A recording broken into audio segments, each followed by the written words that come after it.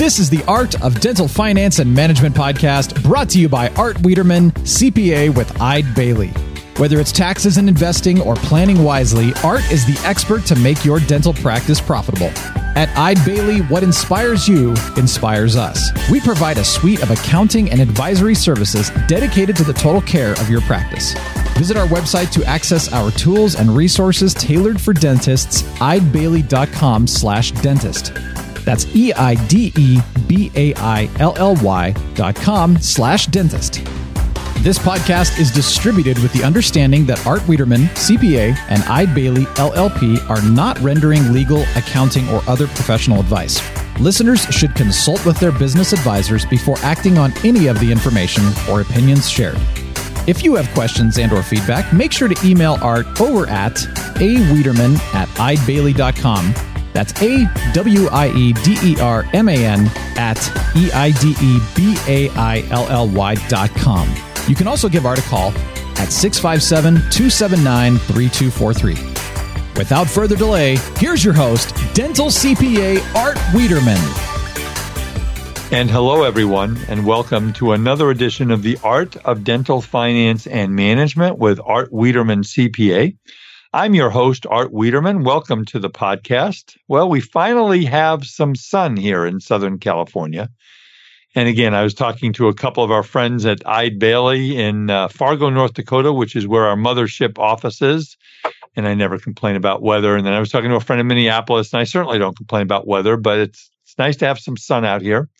And today I have a great topic for you. I have a practicing dentist, Dr. Christopher Green, who I was introduced to through both Mark Costas, who's been on our podcast before, and by Scott Haberman, who's a partner in our Fort Collins, Colorado office. And Dr. Green is not only a practicing dentist out in Parker, Colorado, which is a suburb of Denver, but he is also very involved in helping doctors with startup practices. So our subject today is going to be, if you're thinking about a startup, and by the way, doctors, not only a startup, but maybe this applies to expanding your practice or even starting a second location, we're going to talk to you today about all the good, the bad, and the ugly about what you should be thinking about. And it is amazing how many dentists are still starting up practices and are being very successful if you do it right. So we're going to get to Dr. Green in just a couple minutes. What I want to do is I want to first thank our wonderful marketing partner, Decisions in Dentistry Magazine. Lorraine Kent and her team over the last 4 years have just been amazing marketing partners with us. They have the best clinical content of any dental magazine out there, bar none. The top clinicians in the world write for them. They have 140 continuing education courses that they do on a regular basis that you can buy for a very, very reasonable price. So go to the website, www.decisionsindentistry.com. We're now coming into tax filing season, folks. Yay. So if you're having any trouble with your taxes, you can't get a hold of your CPA, things are not looking right. We at Eide Bailly are here to help you. My phone number is 657-279-3243. My email is awiederman, WIEDERMAN, at Eide Bailly, which is spelled EIDEBAILLY.com. And hopefully you all have a safe and sane tax filing season, and hopefully you don't get surprises. We get many of our new clients, and we do get a number of folks that call us every year that we help come to us because, oh my goodness, I had to pay $90,000 to my to the IRS in the state of whatever state you're in last year, and I didn't know about that, and it was a surprise, and I had to go to the bank and borrow. So we work very hard in our CPA firm in the months of October, November, and December to make sure that that does not happen.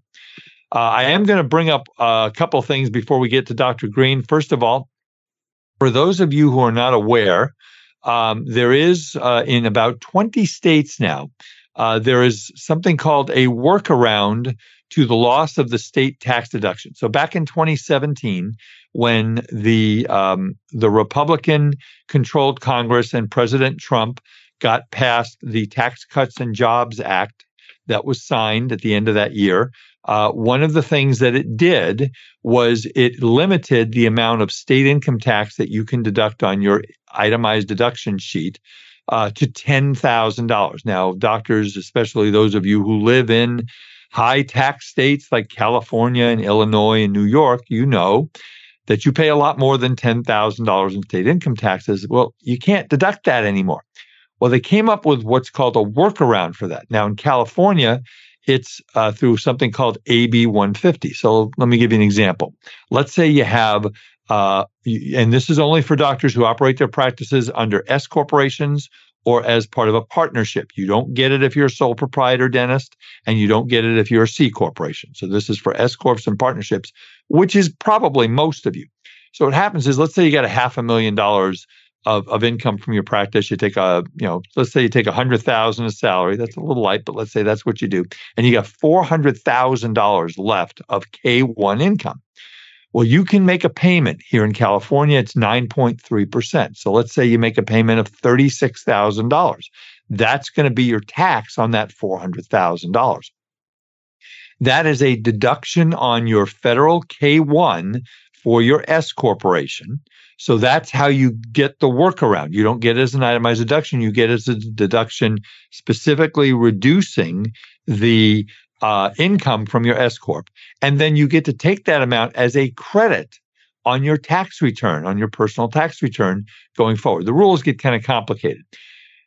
In order to do that, at least in California, you have to make a payment by June 15th of at least $1,000. But check with your CPA. If your CPA says, I don't know about this, you might want to give us a call. But it is a way we've saved tens of thousands of dollars for doctors. And if you didn't do it for 2022, it's too late, but you can do it for 2023, especially if you're selling a dental practice. Now, today we're talking about starting, not selling, but that's one thing to consider. Also, don't forget, doctors, that if you are interested in the employee retention tax credit, if you have a greater than 50% reduction in your revenues for 2020 in the second quarter, as opposed to the second quarter of 2019, you pretty much have until probably May to get this done, because the statute of limitations on your payroll return will generally run July 31st. The credit for 2020 is $5,000 per employee for the year. And for 2021, if you have a greater than 20% reduction for any of the first 3 quarters of 2021 versus 2019, it's 20% per. It's a credit of up to $7,000 per quarter for each of your employees. It's a big deal. We've done about 125 of these over the past year and a half, and we've gotten well over $5 million in tax credits.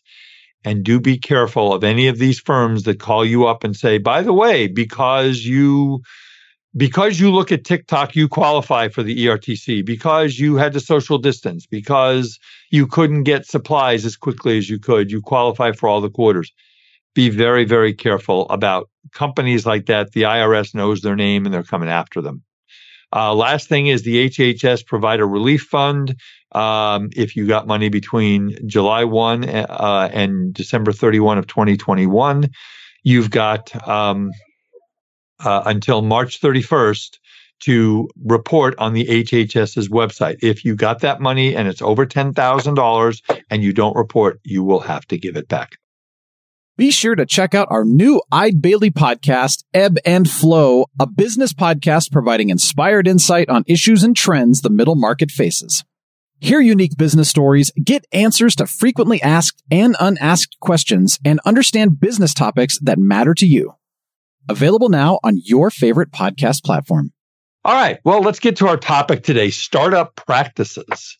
We have a lot of doctors who are starting practices up, and we're going to tell you all the good, the bad, and the ugly about that with our guest, Dr. Christopher Green. Now, as I mentioned, Dr. Green is a practicing dentist in Colorado, just outside of Denver, in the city of Parker. He's a third-generation dentist, and between his dad, his grandpa, his uncles, cousins, aunts, friends, he's got, the Green family has collectively 175 years of experience in the dental profession.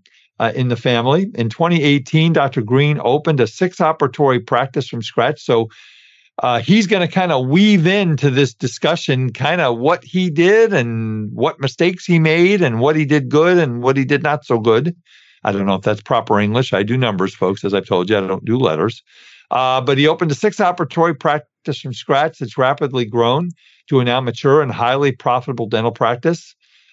He also he enjoys the privilege of scaling down to 1 day a week clinically. And one of his new projects, which is why he's on this podcast, is because he's been working with Dr. Taher Dahoun. Did I pronounce that right? Yep.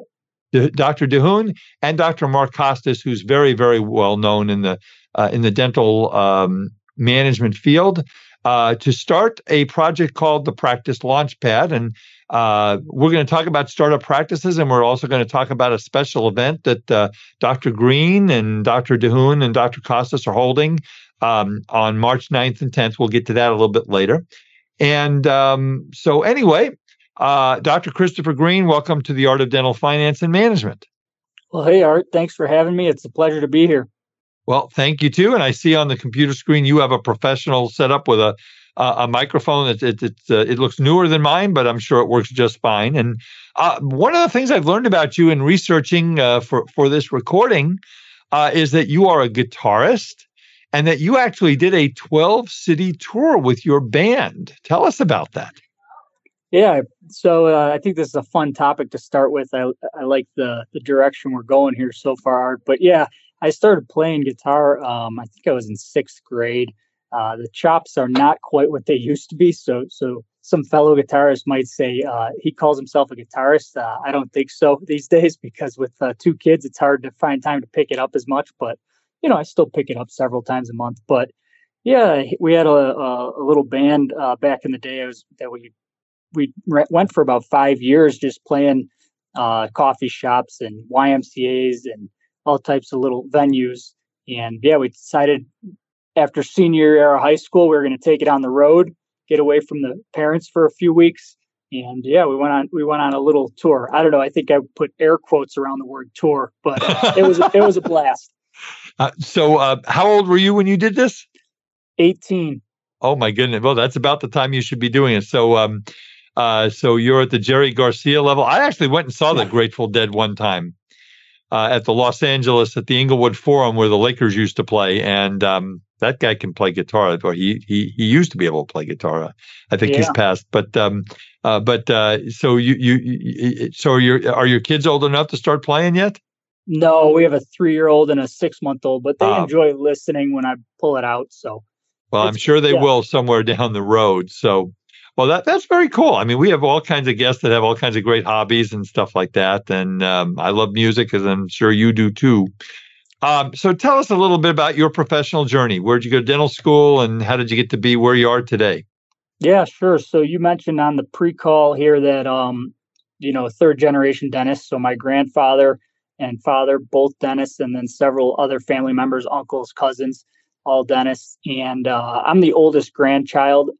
So my grandpa and dad were like, hey, what are you going to do when you grow up? And it's like, I have no clue. I'm 18 years old. I'm going to be in a rock band. Like I'm not, obviously. I'm going on tour with with the Rolling Stones, as a matter of fact. Yeah. So we're going to open for the Stones and that'll be it. But so I started have to think seriously about how you're going to really, make an income and profession. And I had always been in and out of working as an assistant or, janitorial services at their practice.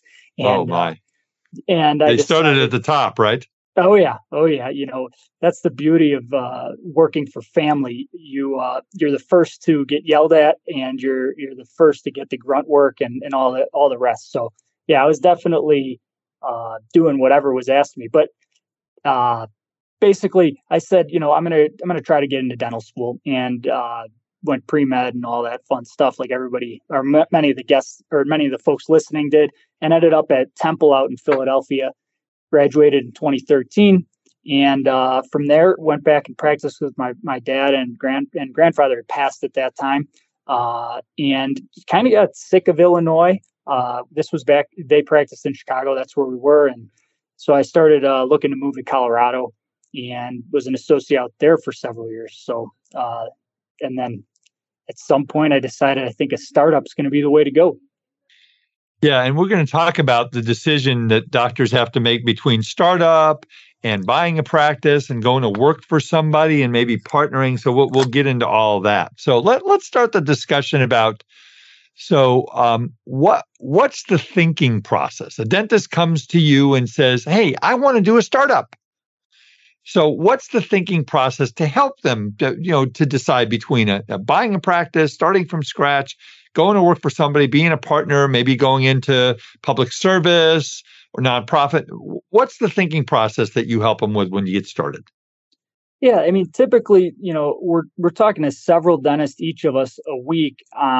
Typically, an associate that's maybe been knocked around a little bit. Maybe they're not getting treated or not getting the patient flow that they desire, and now they're wondering, how do I get into practice ownership?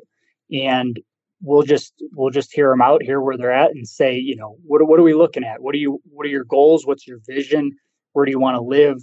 What kind of dentistry do you want to do? And we start sorting through that. So that's kind of the initial call. And I always say, okay, you have a location in mind. Great. Let's think about startup and acquisition at the same time, rather than just pigeonholing ourselves down one direction, because there could be a great acquisition opportunity in that town that you want to live. And that would be probably better for initial cash flows, wouldn't you say? Yeah, well, that's what we talk about and I've been doing this work for almost 40 years, and you have to decide, do you want brand new equipment? Do you want to make it the way you want it?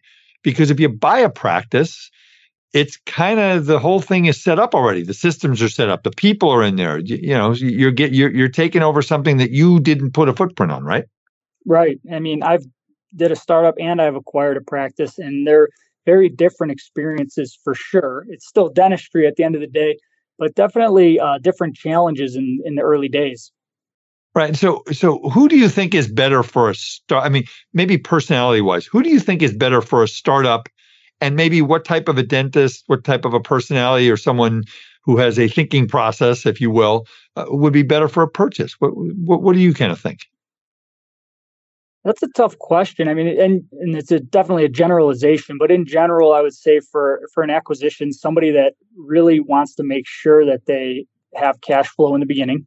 They have maybe their finances are pretty tight, and they need to have some sort of money coming in. Whereas a startup, you might have somebody that has set aside a little bit of an emergency fund, can wait for the insurance checks and the ramp up phase to get going. That's kind of the first place I'd go with that question, Art. Okay.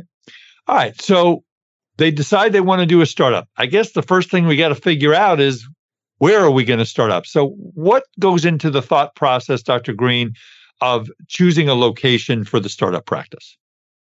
Yeah, location's critical, absolutely critical. It could make or break you in the early days with a startup for sure. I know some people that have gone into saturated areas and have overcome that by just levering up big time on marketing, and that's an option. But for most young docs, they're not going to have the capital and the working capital from the bank to put that much into marketing to make that make sense. So we're looking at dentist to population ratios. We're evaluating the competition. We're evaluating the existing number of people that live in the area. If I go to an area with 25,000 people and 10 dentists versus 75,000 people or 70,000 residents, and 15, 20 dentists, what's that ratio look like, and how many active people can I capture? Yeah, and I think maybe a little discussion about opening up in a large metropolitan area versus opening up in a rural area. Now, I'll tell you that here in Southern California, if you drive, I always use this as an example. We have the biggest street in Huntington Beach, which is in the heart of Orange County, is Beach Boulevard. And I almost feel like when you drive down Beach Boulevard, there's almost a dental office sign on virtually every corner. So I had one doctor call me up one day, say, I'm going to do a startup in Irvine. I said, "You're insane." And he said, "No, there's a little sliver of Irvine that doesn't have a dentist." I said, "What are there, like 4 people living there?" So how do you look at a dentist who wants to start in a large metropolitan area versus a rural area? Yeah. So large metropolitan area, that's if it's what you described, that's going to be pretty tricky. And there's area just outside Denver, Cherry Creek. It's probably the worst dentist population ratio in the area. And I know a lot of the practices in there, and they're doing okay. They're not. It's tough. It's a battle for new patients. It's just a grind up there, right? Whereas if you kind of position yourself around the large city, let's say like Denver, LA, whatever. I mean, California is its own. Yeah. We won't go there. Well, California is now underwater. Well, by the time this comes out, it hopefully be out of underwater, but some part we just don't hold water very well. When I used to live in New York, Dr. Green, it would rain and then they would say, 20 minutes into the local news, it's raining. In California, it's the first 20 minutes of the local news that it's raining and what happened in the holes and all that stuff. So yeah, it's been a crazy couple weeks out there. But I guess what I'll say is I'll tell you my preference. My preference is if you're going to be near a big metropolitan city, look for a suburb maybe that's growing and that there's enough people there to support you where it's not super rural, but it's got potential, right? And there's not too many doctors that it's already saturated. I think the trouble with rural, at least the last couple of years, is hiring. Okay, there are no people working, let alone in a big. I can't find anybody in a big city, let alone like some little town. And you have to know that you're going to have to be very creative if you want to eventually have associates. You have to be extremely good at taking somebody from Starbucks per se and turning them into a dental employee. You really have to know what you're doing there. And that's something that I think is often overlooked with the rural. Of course, there's opportunity, there's people, there's patients, but I think your HR headaches could be quite a bit higher, and you're going to have to be a black belt at recruiting and training. I feel like you have to be a black belt recruiting and training now. I mean, every business is not only dentists, but struggling with finding people. I know that the ADA statistics are that 17% of hygienists have just left the profession altogether after the pandemic. We're not going to go down that road too far today. So how did you choose your location? Yeah, so I pulled, first thing you do, pull a demographics report, kind of see the lay of the land. I said, I'm willing to be anywhere, within an hour of Denver was kind of the thought process. And the reports came back. We were looking at a couple different towns, and then I just drove the areas. I just drove around. The numbers are very, very important, but does it also pass the eye and sniff test? And, what feels good? So when I did that, I kind of mapped everything out, started analyzing the competition, cold calling different offices to see how sophisticated these offices were that I was going to be going in next to, and landed on Parker. We had a pediatric dentist that I became friends with that was doing ground up construction and said, I'm going to have a space here for a general dentist. Are you interested? Nice. And it turns out this was a growing town, or is a growing town. And the intersection, he had a great plot of land at a perfect intersection that's kind of become the next main street of this area. So it worked out well. But I'm after coaching a lot of clients, finding space, it takes time, finding the right location and then finding the right space in that town or that area. It takes a lot of time. And, sometimes you strike out on 3 or 4 before you land on the one that you end up renting or buying. And I'm one who is adamant that part of your retirement plan, doctors, is the ownership of your own suite or building. And if you can do that at the beginning, it's kind of hard when you're starting out, you're maybe 2, 3, 4 years out of dental school, or maybe 1 year out of dental school, and you want to start up and you're going to start up a practice and buy a building. That's a little... That's a lot of stuff. So, but it's something that I would encourage all of you if you can afford to do it. In the large metropolitan areas, it's a lot more challenging because of the cost of real estate. Yep. So that's what you did for location. So, Art, on that topic, if I could, if you're in an area, outside Denver, you're not going to find a desirable building like that for less than $2 million. Probably closer to 3 Yeah. or 4. So it's like it's probably out of the picture for somebody 2 to 5 years out of school. However, you're in Alabama, you're in parts of North Carolina, Atlanta. There's banks that we work with that are creative, and it's going to be like the trade-off between your mortgage and the rent. I mean, whatever your philosophy is there, it might be worth it to get into the real estate right away with very little down. But we could go to you have to just compare and rents here in California are a joke. So the mortgage payment, I'm sure they are the same way in Denver. It's nuts. It is nuts. So talk about some of the mistakes that you've worked with lots of dentists who are doing startups. I mean, you've seen others that have done startups. What are some of the biggest mistakes that some of these folks are making in doing startups? Yeah, I think the startups have become pretty, sexy over the last few years, right? It's become very popular to do a startup. There's these Facebook groups that talk about startups all the time. And I think that, and also listening to podcasts and these success stories, I think that we downplay the amount of work that goes into it. So I think the biggest mistake is underestimating the project and what you're actually taking on, and thinking just because I could get approved by the bank to, build this thing out, that people are going to show up at your front door and you're going to have dentistry to do and you're going to make a bunch of money. It's not quite that simple. And but others have made it look simple, but we forget that there was a 10-year runway maybe done before that to get to the point where now it looks simple. That's right. And then you get into the whole discussion of, do I sign up for every single PPO when I start the practice? We'll get to that in a little bit. Please don't. The answer is be really careful. So let's talk about marketing. So we found a location. We're going to start, and we'll get into the contractor here in a minute. But what kind of marketing are we going to do? What do you recommend as far as marketing a startup? Yeah, there's a lot of ways to go. Of course, there's a lot of marketing companies out there. Yes. Every part of town might react differently or respond differently to different types of marketing. So some of it's beta testing certain things, but kind of just if you said the general principles would be work with a firm. Don't try to DIY marketing. Definitely build a nice website with some SEO management. Run Google AdWords. Maybe some Facebook campaigns. Get your name in any of the moms of Facebook groups. We have like a Moms of Parker group, and then once the moms start talking about you, who do you go for the dentist? Once you get your name in there a few times, that's good. Same with Nextdoor. And then we ran a big postcard campaign, and we ramp up your reviews. The Google reviews, you got to get 100 as fast as humanly possible.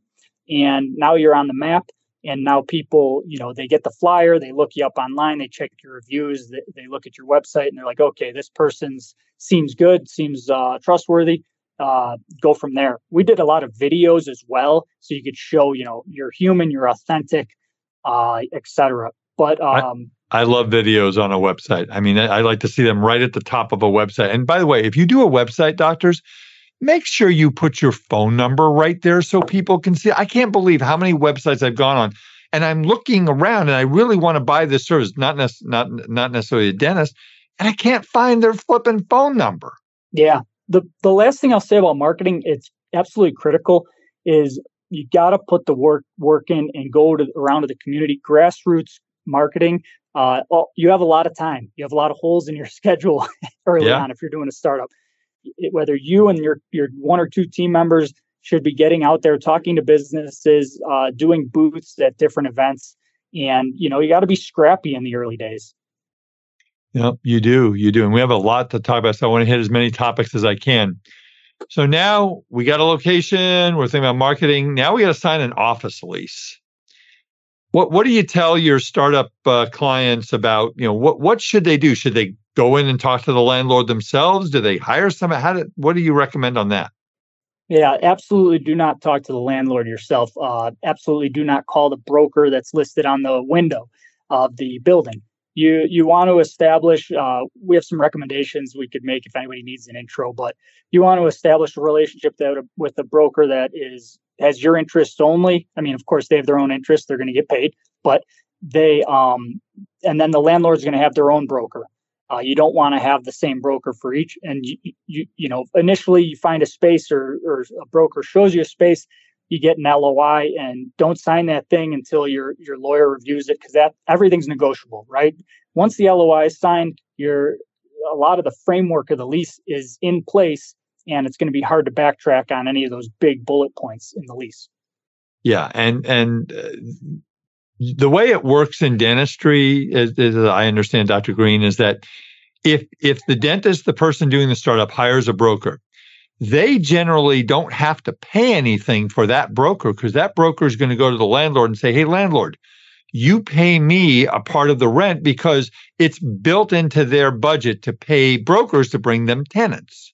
So that's a good thing for you to realize. And you want to have someone. So you want to have not only a broker who's going to negotiate the square footage and maybe TIs for you, tenant improvements, but then you've got to have an attorney who's going to look at all the legal stuff in there. I mean, there are things like recapture clauses and options that are personal or not personal. And we don't have time to get into all that today. But doctors, just if you need a referral, we can get you one. Dr. Green and I can get you one of those.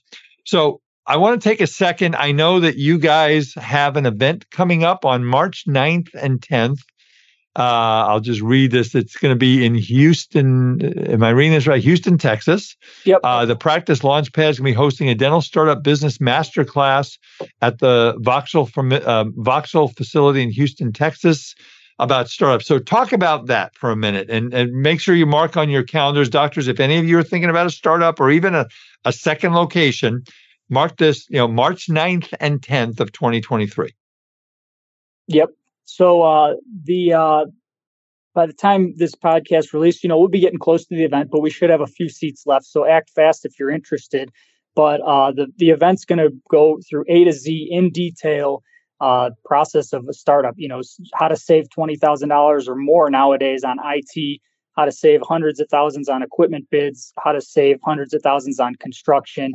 And everybody that comes will have access to us to ask any questions. And we have a pretty robust manual. It's a playbook for startups. I mean, let's face it, this stuff's a recipe at the end of the day, and you want the right recipe and to be connected with the right people. You don't want to be fumbling around and say, ooh, I wish I didn't hire that person for marketing, or ooh, I wish I didn't hire that person to negotiate my lease. So we're just, there to connect you and show the ropes.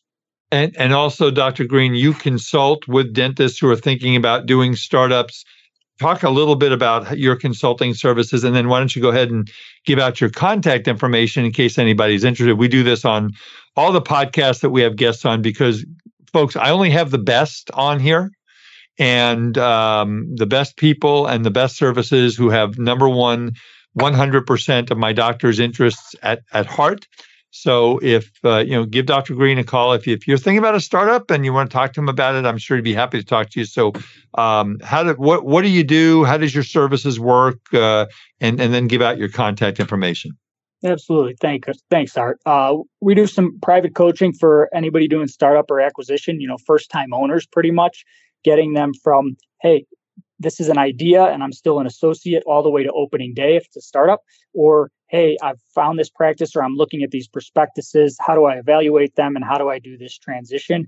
And we hold their hand through the process, as many coaching calls, texts, emails as it takes, every step of the way. We have videos and books and manuals on how to do all these things, but we're also there to answer those questions right away. I have guys texting me this morning, hey, what do I do here? It takes me 5 seconds to respond with the answer, but it would have took them, 3 days to figure out what the right answer is. I mean, there's hundreds of decisions that you have to make in building out a dental office. I mean, every little part of it. So we're going to get to that. So your contact information. How do we get a hold of you?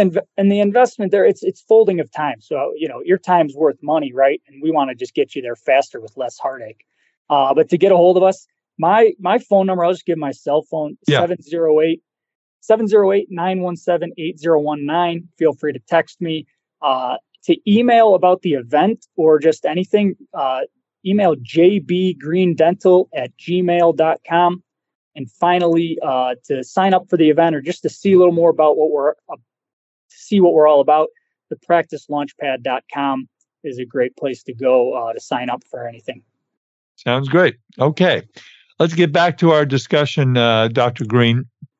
So let's talk about the construction, because this is, we go ahead, we find a location, we sign a lease. Now we got to build it out. So what kind of trends, and let's talk about the construction process, because that's a big deal. Mm-hmm. What kind of trends are you seeing in construction space given, rising construction costs and higher interest rates? Yeah, construction varies a lot across the country, as you know, Art. It is different in New Jersey than it is in California, than it is in Colorado or Wyoming. I have a client in Arizona, and he's having no problem with his build out, as well as the person in Denver, but we're paying a lot of money for construction these days. I have a guy in New Jersey. He just texted me last night, and he's been waiting for weeks and weeks. He can't even get a construction bid because the contractors have no subcontractors. Right. So it's a complete mess. And so, supply chain issues have kind of been solved. There's some things like an electrician recently didn't have everything that he needed. So there's delays on kind of can lights and the drop ceiling. But most of the supply things are figured out. But yeah, you're going to pay a lot of money on construction these days, about $100,000 more than I did in 2018. Yeah. So one of the things I want to point out to doctors is, when you're negotiating, or you have the lease negotiator negotiating your lease, you've got to make sure that you can get a contractor to get this done. It's usually 4 to 6 months, right? Probably. Well, we have a contractor in town that could do it in about 14 weeks. But yeah, 4 to 6 months is more realistic, Art, on a national level. So when you sign a lease, if you sign a lease and they're going to start charging you rent in X period of time, and you can't get a contractor for a year, you're going to be paying rent on a space that is going to be sitting there. So you got to be real cognizant of that. Mm-hmm. So how do you pick a contractor? Maybe walk through what was your process? Yeah. Usually I start, I'll just tell my process. I started with an architect that I knew and trusted from other people, and he's been in the industry in this area for a long time. And we picked 3. I think 3 is probably the max number of contractors you want to bid out. When you do 4, they're kind of like, screw you, and they don't even want to put their time into the bid because they think it's too many. But 3, you bid it out to 3, and then you look at the bids, and then you talk to them and meet them and see who you feel the best about, because you don't always want to go with the cheapest bid, because you want to know if they're going to hit timelines, if they're going to do quality work, and what their relationships are like with their subcontractors, because it's really the subcontractors that keep the project on time. Now, a couple of questions is, number one, it's probably a good idea if you are thinking, you bid it out to 2 or 3 contractors, and then you say, this is the one I like. Don't you really need to go look at some? Number one, we want them to probably be dental specific, right? Typically, yeah, I would say. If we can. Yeah, I mean, in a more rural area, that might be a little more difficult. But if they're dental specific, and we want to go out and look at the work and talk to the people that they did work for, and say, how did the process go for you? Yeah, no, that's a huge point, and thanks for bringing that up. Sure. Definitely go look at offices. And talk to references, and not just, just like with anything, you go with the references they give you, but then go find your own references, right? And there's the good thing about dentistry is dentists, and it didn't used to be this way, but I feel like we're more open to sharing information. So if you have a local like Denver Dentists Club on Facebook or something, if I posted that, everybody would tell you their opinion, what contractor they like, the good, the bad, and the ugly. So that you probably have a forum like that in your community. Yeah, or there are other forums out there too. Yeah, absolutely. Yeah. And then we got to go to the bank and get the money, because most of the folks don't have a bunch of money. I know that from the bankers I've spoken to in the industry, startups run anywhere between probably $500,000 and $700,000. Again, depends on the part of the country you're in. Plus, they give you some working capital for receivables and stuff like that. But when's the right time to go to the bank? Do we go to the bank after we pick the contractor? Do we go to the bank when we pick the location? When do we go to the bank? Actually, the bank is very early. It's one of the first steps. So once I have my vision and have my an idea of what I want to create, I'm looking at demographics and I'm looking at banks, because they're going to ask for all sorts of paperwork. I don't want to have a lease signed without knowing that I have a bank in place, right? So yeah, Right. definitely banks. I've seen that happen. That's scary. Bank's one of the first things, and if anybody needs any connections to any bankers that are familiar with this, just let us know.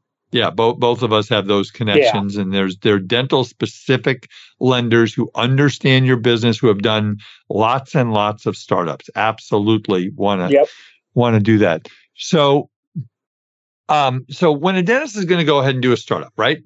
I mean, we'll talk about the numbers in a minute, but do you recommend the doctors spend their full time trying to get that thing going, or are they going to be working a day or two a week to pay some? How do you advise on that? Yeah, it's definitely a case by case basis. In my case, I was let go from my associateship and I just went, all in on my startup. But I had a pretty nice emergency fund, having been an associate for 5-6 years. And I was ready to get going, and we started getting 120 new patients a month out the gate. So I had plenty of... Wow, 120? What did you do with 120 new patients a month? We processed them. We made it work. We were hustling and got it done, and that's how we were able to grow so fast. Yeah, that's amazing. But I'm assuming you also had your side gig of going all around and playing gigs with the guitar, right? Those days were long over by then. Well, I'm just trying to think of ways to keep you making money while you build this practice, right? That would have been awesome. Yeah. Yeah. I would have been too hungover to do any dentistry. So let's do a little math here. I'm required by law to do math in every podcast. One of my listeners know that. I'm a CPA.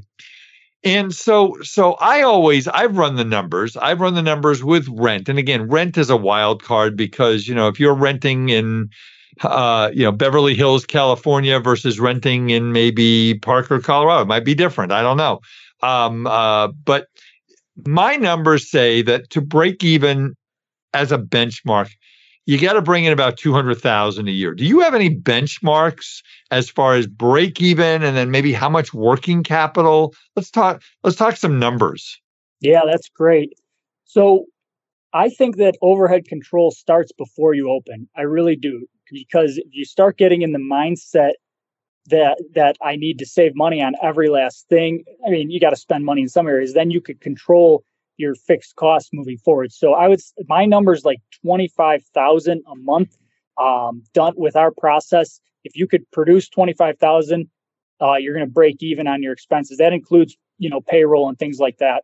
And that's, again, a generalization. Okay, no, but $200,000 to $300,000 a year, because $25,000 a month is $300,000. But yeah, and you've got to be able to have enough working capital.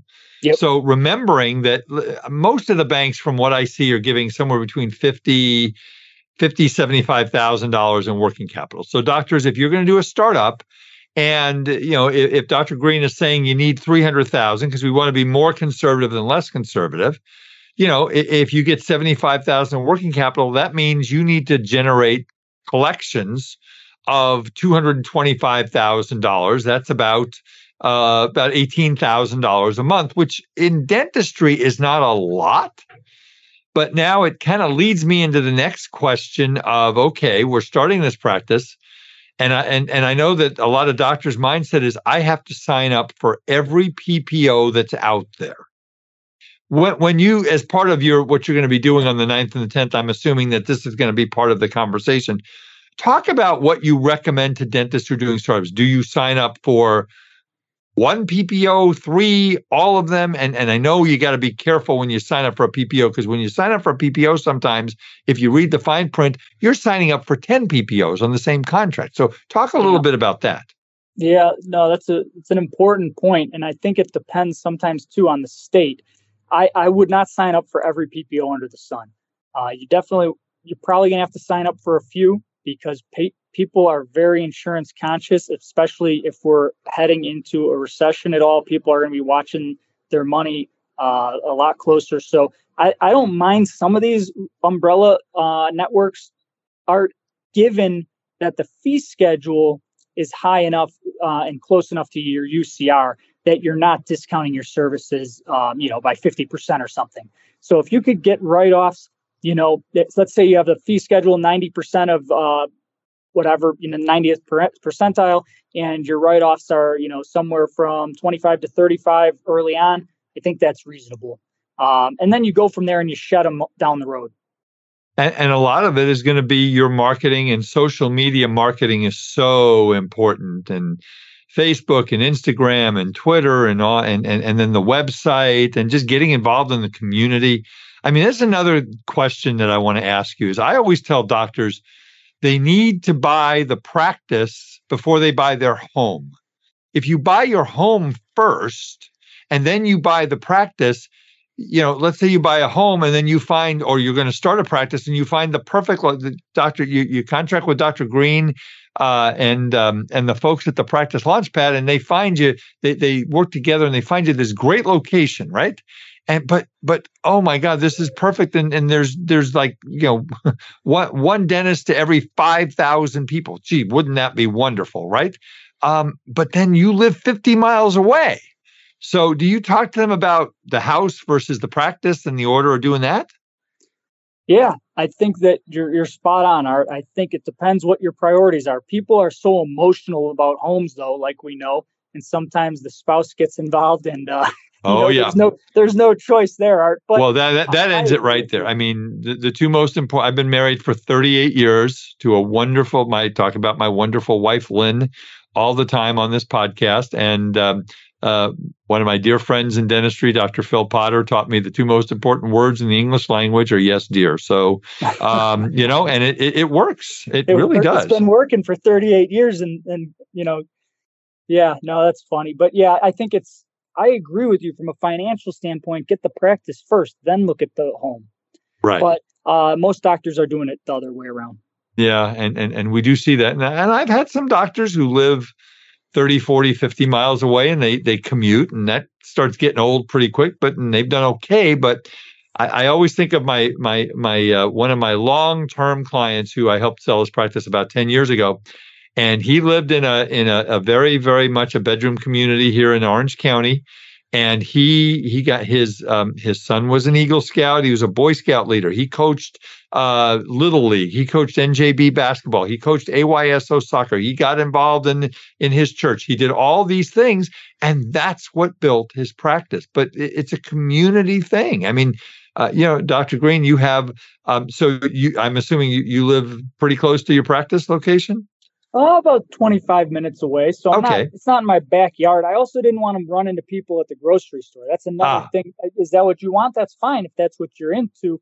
For me, I just wanted to have a little bit of a buffer. Now, Dr. Dune, I think this is interesting if you haven't heard this before, Art, but he had a failed startup. So he pivoted to an acquisition, and he wanted to live right outside Denver, could not find a practice. So he found this practice in Greeley, which is an hour north of Denver, and he commutes every day. But it was a win for him because the practice was right. He's been able to grow it. The opportunity was more important than the commute. But I'm sure, it does get old, but that's how bad that he wanted to succeed, and he wasn't going to make a bad investment. And it doesn't mean that if you don't live, I mean, I always talk to people, if you can live in the community you're working, that's great. But obviously, Dr. Green, you've been very successful. I mean, 120 new patients a month. I mean, I'm assuming you're not still getting 120 new patients, are you? Well, 150 a month, but we have to be very careful. It's not, we've shed a lot of insurances, and, we hover anywhere between 120 and 150. And I don't care if we get fewer patients nowadays. That's why we acquired a practice nearby. Yeah, that because you can't sustain that, and no, it's not sustainable. Absolutely not. We were talking a little bit earlier about supply chain issues, and so in the building of this, so you're saying I've talked to some bankers in the business who do financing for startups, and they're saying that some of their startups are having to be held up 3-6 months. Are you not seeing that anymore? Is that kind of solving itself? Well, I mean, your bankers are in the know for sure. It depends. It really does. In some cases, like I said, the supply chain issues have corrected a little bit, but there are still scenarios where there's like that one thing that they can't get. For this one client, it was lighting. For somebody else, it was flooring. And that one thing, for whatever reason, that's going to hold you up. You kind of need lights and flooring, So, no, it is still an issue, Art, but I think most contractors, at least the good ones, have figured out plan B or C to get around it. Right. Okay. All right. I don't know. What have you heard? You've heard contrary to that, though? Yeah, I mean, I'm hearing that again. This is California, so it's a different country, a different planet, and all that kind of stuff. But I think that we have to ask. I mean, it depends on the area. I mean, Fresno, California might be different than Sacramento, California, might be different than San Diego, California. So, if you're doing the startup and you can't get flooring, though, I'll drive to Utah if I'm in California to go to a Floor and Decor and get the flooring. You just, you figure it out. But I think that is a good question to ask the contractors you're interviewing. Yeah. So I now, I'm going to compare this. I am starting on a journey to do a bit of a remodel of our house here in Southern California.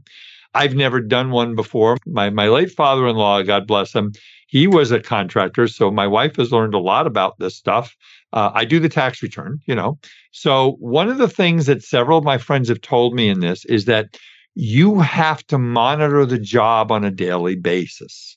And so talk about because the dentist who's looking at the build out, they might be working a full-time job. They might be working 2 or 3 days a week. How do you recommend that the dentist who's doing the startup, how do you recommend that they get involved in monitoring the project? Do we talk to the contractor every day? Do we talk to them weekly? Do we have a list of, how does that work?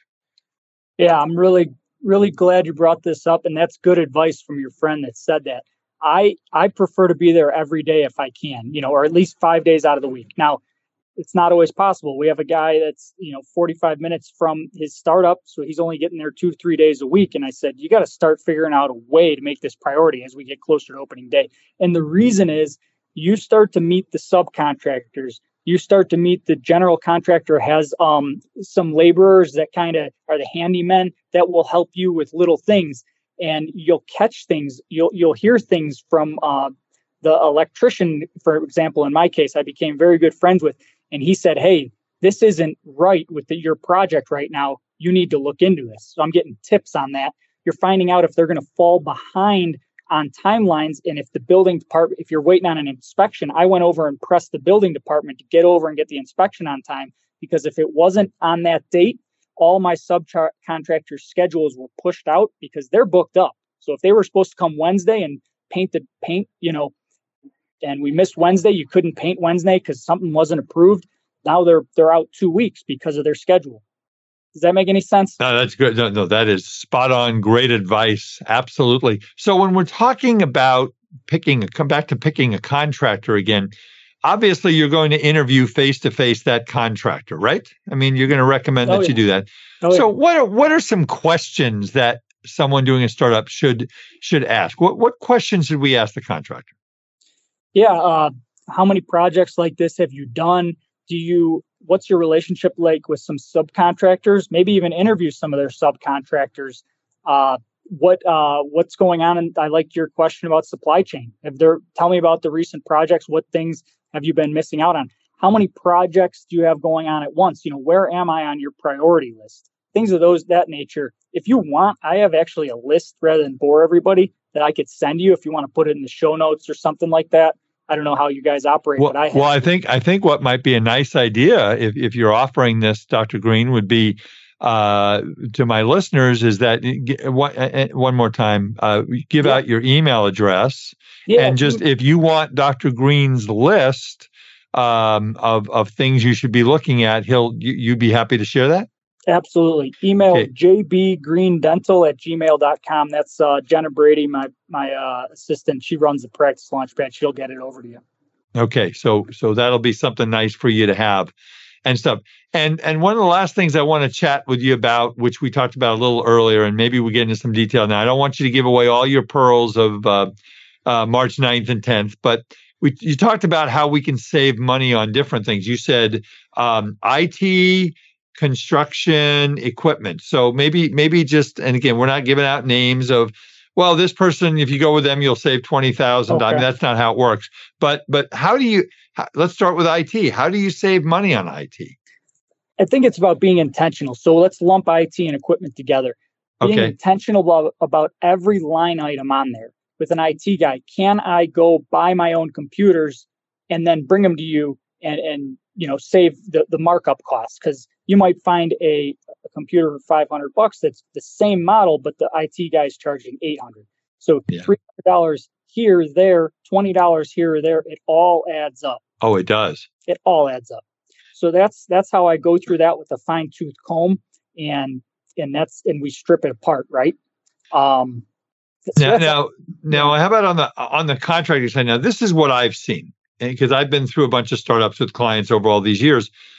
Doctors, if you want to win, I don't know if Wells Fargo is a dental lender. They used to be called Matsco. Matsco was melded into Wells Fargo.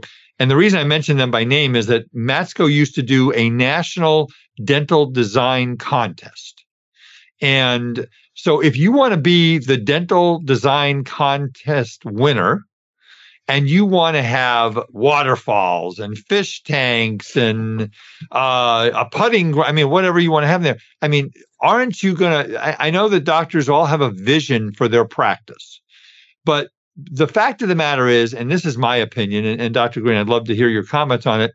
People are not going to come to you because you have the prettiest office. People are going to come to you because they hear that you are a really good dentist and that you can be trusted to help them in the best possible way with their dental care. So, you could really have a project that blows out of control if you have a vision that you want this thing to look like the next Disneyland, right? Yeah, and I 100% agree, but you want it to look clean and nice, and less is more. I think we're moving towards that kind of minimalistic look these days, and I think that there's plenty of examples of how to make these things look nice on a fixed budget on YouTube or Pinterest or whatever. People are very creative. You borrow a few ideas there, they think it's a state-of-the-art facility, and you're laughing because you saved a bunch of money on certain aspects, but it looks good. I'll tell you what, I have learned over the last year, you can learn anything on YouTube. YouTube has got so much. If you want to learn how to boil peas, you get like 10 videos on how to boil peas, right? It's great. So how about so you talk about equipment, and then how about saving on construction? That's a little more on that maybe? Yeah, absolutely. So the contractor, one of the biggest things you'll have, how many items can I bring to the table? So if I look at a lighting package and I look and I say, why did the architect call for these $400 accent lights? And then I look and I had, this happened to me. So I had 20 accent lights for my plaques and diplomas. I don't care about that stuff, Art. They're going to be able to see them. I don't need these 400. So that's 20 times 400. We caught that. And, I'm not good at math. You're the numbers guy. We saved that much money. That's a lot of money. $8,000 there on lights, stupid lights. Okay. So you're going to go through and say, how do we value engineer this thing? So it might be flooring. Okay. You wanted this, this gray color LVT flooring. And from this, they called for it from this company. And you go to the contractor and say, is there a company that has the similar look for a cheaper price? And they go, yeah, why didn't you ask? I got one for half the price here. So stuff like that adds up. And then, depending on what kind of chairs and things you're going to run, there's ways to save money on plumbing and some of the more expensive things.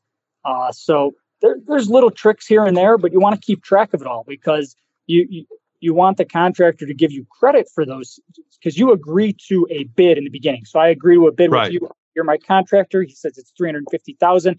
I come to you and I save $8,000 on lighting. I want it in an email with each other, so it's documented, timestamped. That Green his bid is now less $8,000. It's $342,000. Because if you don't do that, that contractor just made an extra $8,000 off of you that drops right to his bottom line. Yeah, and it was your idea all along. Exactly. They love it. Yep. No, they want I would that is a tough business to be in as being a building contractor. That's just a hard business. And you want to ask them, what's your profit need to be on this? They need to make money. So, Yeah. okay, you said your profit needs to be 10% or 13%. Great. Then let's stick to that. And it's not, I come with these ideas to save money, and now you just profited and you're up to, 15, 17%. So if they could open their books to you, see what they're actually paying the contractors, keep everybody honest, that would be great. Fantastic. Well, we've come to about the end of our time on the podcast, Dr. Green. Great information. Before I let you give out, again, one more time about the Practice Launchpad event in Houston, any last thoughts, anything we forgot, any last tips you want to throw out to our listeners about doing a startup? Yeah, I would say it's not all about startups. Like I said in the beginning, I like to look at acquisitions as well, Art. I think that it's you hone in on an area, you decide what's going to make the most sense for you and your family, and see where the opportunity might be. And there's a lot that goes into this, but be ready to put the work in and be ready to work harder than the guys and gals down the street, because it's work, and it's missing certain things. You maybe got to skip a few vacations, skip a few bachelor parties, whatever, to get this thing done the right way.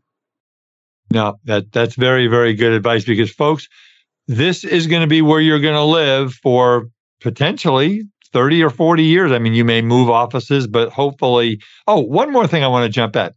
When you do a startup, how many treatment rooms do we equip? How many treatment rooms do we plumb? Talk about that for a minute. I forgot that one. Good question. I mean, ideally, I want 7 or 8 ops, but it's not always possible because you're usually looking at 2,000 to 2,500 square feet. But let's say 6 minimum. 5's really pushing it. So then you equip 3 to 4. 3's minimum. It depends what kind of producer you are. Depends what kind of patient flow you expect. I went with 4 just because I knew we were going to be rocking and rolling out of the gates. And then we added the 5th and 6th 6 months later, so we could get that on the next year's tax return. There you like that? That's exactly right. It's all about increasing the federal government's deficit. That's what I've done for a living for the last 38 years. Well, Dr. Christopher Green, thank you very much. I think you being connected with Dr. Mark Costes is a great thing. I mean, I have the utmost and greatest respect for Dr. Costes and what work he does. I had him on the podcast about 4 or 5 months ago. What a nice man. What a smart man. And so tell us one more time about the event in Houston, and then one more time give out your information, and then I'll ask you to just kind of stay with me until I take the podcast out. You got it. So March 9th and 10th, 2023, down in Houston at the Voxel facility. We're limited to about 35 docs, and we'll have we're going to go A to Z startup. So it's a dental startup masterclass. Myself, Dr. Mark Costes, Dr. Tahir Doon. And if you're interested, go to thepracticelaunchpad.com or email us at jbgreendental@gmail.com. And, for the Art of Dental Finance Management listeners, we'll continue to offer the early bird special. So please mention that. And, that's just for all, that's a gift from us because of all Art does for the community, and having us on today. And just, we just want to thank Art for everything over the years in the dental industry. Well, you're very kind, Dr. Green. You just made my day. That was nice of you to say. And doctors, listen, I mean, they don't teach you in dental school how to build out a dental office. There's no class. I mean, there's occlusion, there's TMJ, there's ortho, but there's no class on building out a dental office. So if you've got an opportunity and this is what you want to do, and your dream is to build out your dream office with your footprint all over it, I mean, you've got an opportunity for 2 days to get every single thing that you need to understand it. I mean, if we're talking 16 hours, there's going to be a lot of stuff presented. So, Dr. Christopher Green, thank you very much. Say hi to Dr. Costes for me and all the folks back there. And hang on as I take this out. Folks, thank you again for the honor and privilege of your time. I'm really, really excited about all the great guests and the great information that we're going to have on here. I was talking to this morning, I was talking to our head of cybersecurity, and I in a half hour, I learned so much about the fact that cybersecurity is a big threat to all businesses. And I believe we're going to be doing a podcast on that coming up in the next couple of months. Do please and make sure that you put on your calendar, for those of you in California, And I forgot to mention this at the beginning, as I have done sometimes, but I will mention it now.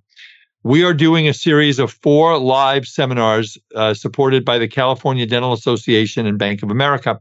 And we are doing one Tuesday, March 23rd at the Stone Brewery in Escondido, California, from 5:30 to 8:30. I will be speaking there among other speakers, including folks from CD8, geared to younger dentists who are trying to make the decisions we talked about today that Dr. Green was talking about. Do you start up? Do you buy a practice? What do you do?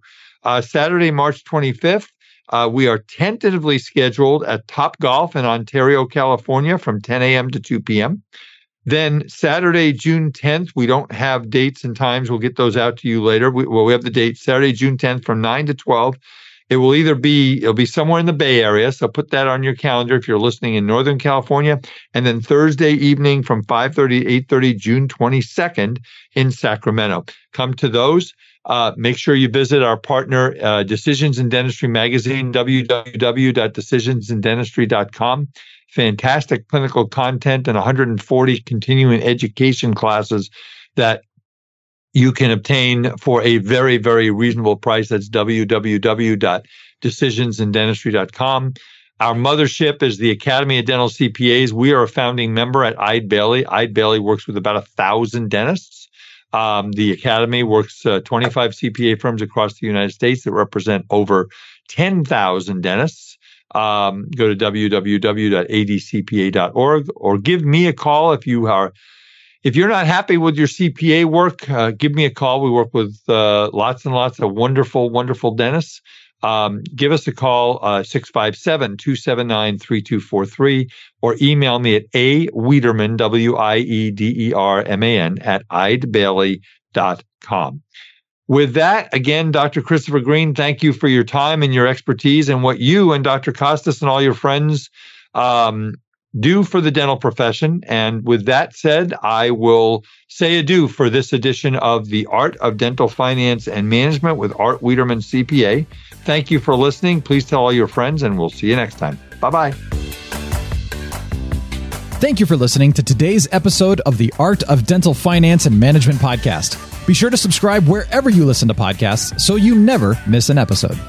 The Art of Dental Finance and Management podcast is produced by Eide Bailly in partnership with Art Wiederman, CPA, Decisions in Dentistry magazine, and the Academy of Dental CPAs.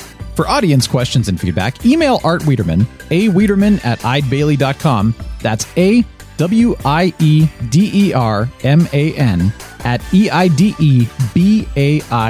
@EIDEBAILLY.com. Or you may call Art at 657-279-3243.